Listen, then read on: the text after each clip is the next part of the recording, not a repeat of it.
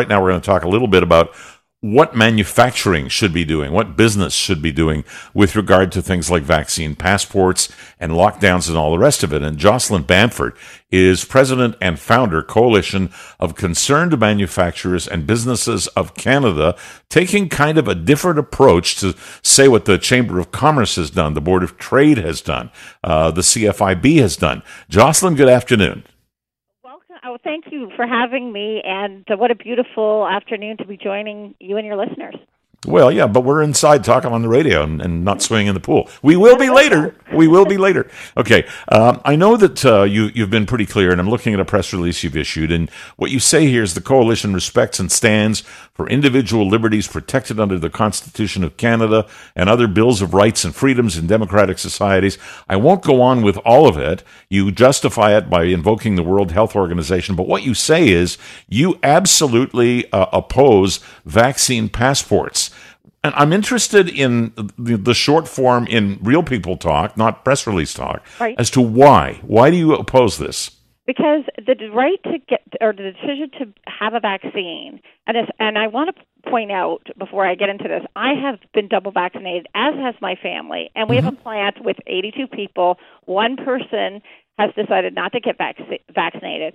And we did that by providing information and education.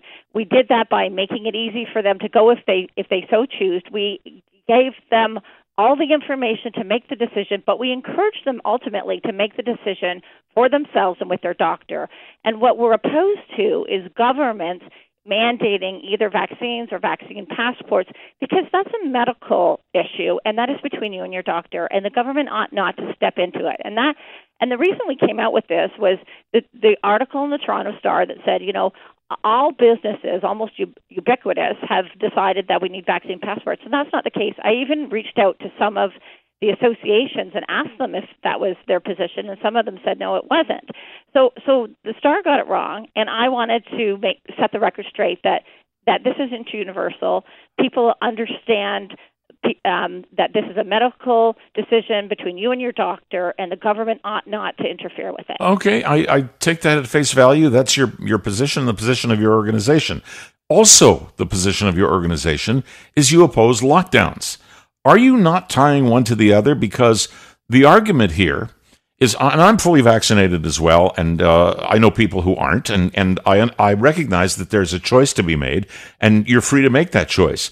The difference between one and the other is a question of rights. So some people will argue, and you just have, I think, quite eloquently, that people have a right not to be vaccinated, and therefore they have a right not to have to carry a vaccine passport.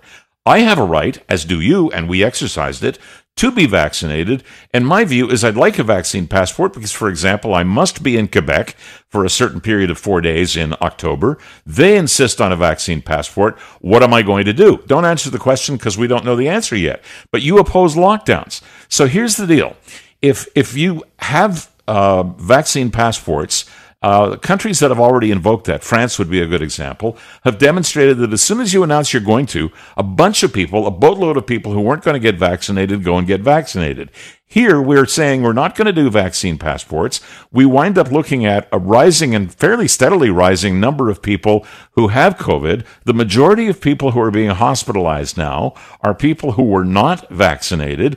If this goes out of control, the way things were last time, still the majority is going to be unvaccinated. They're going to jam up the ICUs, and they're going to deny rights to ICUs to people who, vaccinated or not vaccinated, might have a heart attack, might have been in a car accident and suffer from trauma, and who are having problems getting treated because they're in there getting treated for COVID that they could have avoided. Now, as far as lockdowns are concerned, if you wind up with 1,000, 1,500, not to say 2,000 people, and that can happen in the next 2 weeks, you might wind up seeing Ford say, we're going to have to go back to step 2 or take some other moves that restrict rights of people. 82% of us are now vaccinated. How can you say that vaccine passports are no good and neither are lockdowns? Okay, so the reason I say that is when we look at the data that's coming out, and it's fast and furious.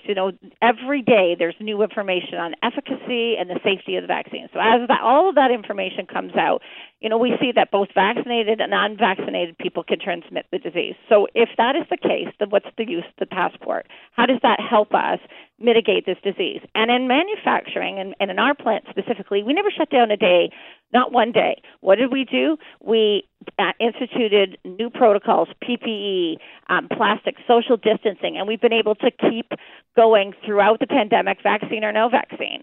Fortunately, now we have vaccines. And if you trust the science of the vaccine, as people say that they do, then they will be protected. And this fourth wave, should we have it, so the science says... No, we have it. We have it. Will not jam up the hospital. So your argument of we need to have a vaccine passport to prevent the ICUs from being jammed up, we're almost at 80% of double vax in Ontario. So we're going to be the test case of does this ward against hospitalization? And if it does ward against hospitalization and we have 80% vaccinated and we're moving closer every day, then let's instead use education. The Scarborough Health Network in Scarborough, one of the highest vaccination uptake, has put this great service. It's called Vax,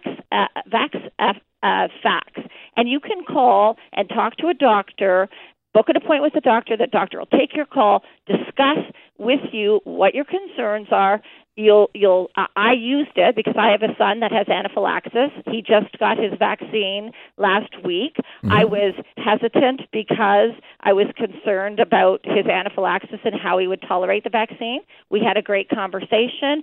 I brought my points up. He brought his points up. We came with a plan. He said, okay, we're going to go, your son's going to go to the Scarborough Health Network, to the vaccine center that's right beside the hospital. You guys are going to hang out there for an hour, and if there's a problem, you'll be taken care of. That's what we need. If it's not through fear that we're going to get our way out of it. It's through education and helping. So you're talking, I got to interrupt you. I mean, first of all, we're out of time, but I have to ask you this last question. If we're not going to do it out of fear, are you talking about educating the 18% who aren't vaccinated? Yes, I'm saying. Good luck. Convince those folks. If there's such a compelling story, convince those folks that it's the right one. Show them. I would just say, Jocelyn, I would say good luck, because we are the most vaccinated people in the world. But I take your points, and obviously you have every right to take that position on behalf of the coalition, and I wish you well. Thanks very much, Peter. Love to spend some time with you. All right, Jocelyn Bamford, President and Founder, Coalition of Concerned Manufacturers and Businesses of Canada. Hi, it's Shauna, and I might be a bad parent because my kids think French fries are vegetables. Hey, it's Ryan, and I might be a bad parent because I went out for wings when my wife was in the hospital after giving birth. Johnny here. I might be a bad parent because in my house, the tooth fairy gives pocket change. But we're not alone. Len emailed us and said his 6-year-old daughter's Tarzan moment going from love seat to lazy boy by curtains made him more proud than any dance recital. And Andy left his 2-year-old at the rink. All right, guys, I'm sure we're not alone. Like Andy's kid. For stories and confessions like this, make sure you check out our podcast. It's called Bad Parents, and it's available wherever you get your podcasts. I left a glove at the rink.